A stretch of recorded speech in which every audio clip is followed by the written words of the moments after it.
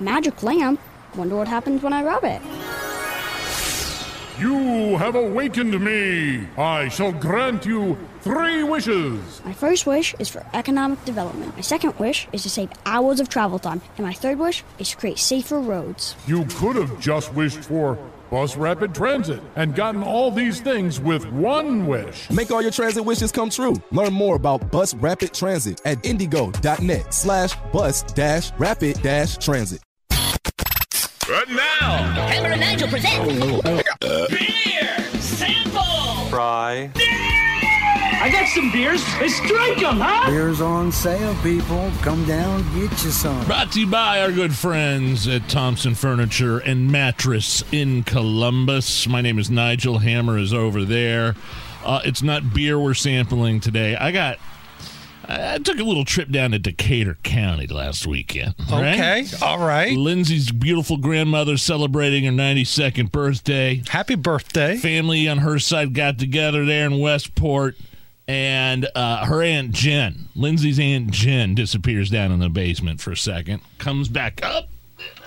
What do we got? Oh, is this what I think it is? Just describe just describe what it is. What are you looking at right here? I am looking at what appears to be a non-commercial homemade batch of Shine. That's a great way to describe. She just hands me this mason jar. No markings on it. And she goes, I got a friend of mine lives down the road that makes this stuff in the shack behind her house. Oh, that's the good stuff. So I'm looking at this thing. I'm like, okay, this isn't the stuff that's labeled moonshine at a liquor store. Right. This isn't like the apple pie flavored stuff that you could buy like right now. This was some homemade, God-fearing backwoods moonshine. So, and it's clear too. Like, you know what flavor it is? Clear. That's the flavor. The flavor could be turpentine for all I know.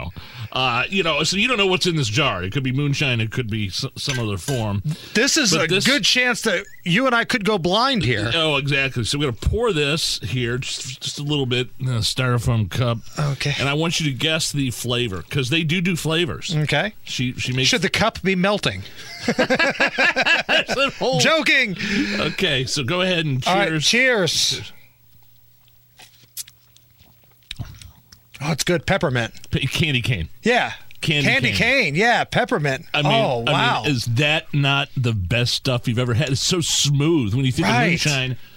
Apparently, she makes it in a bunch of different flavors. Peach. This is not my Lindsay's Aunt Jen, but this is her friend. Right. She's got a friend. She's got a person. And I'm not going to say whether or not they sell it or not, because if you sold it, it would be illegal. I don't think it's illegal to make this stuff. They just happen to have a lot of these jars with lids. That's all that it is. Oh, man. This is so good. So real, legitimate moonshine made in a shack in the woods out in Decatur County. This is what my ancestors were drinking, right? Hillbillies running around in the mountains of Tennessee, the hills of Kentucky. This is it, man. I've been waiting all week to try this. It is so good, and I could probably, we finish this, we'll go blind. Yes, right.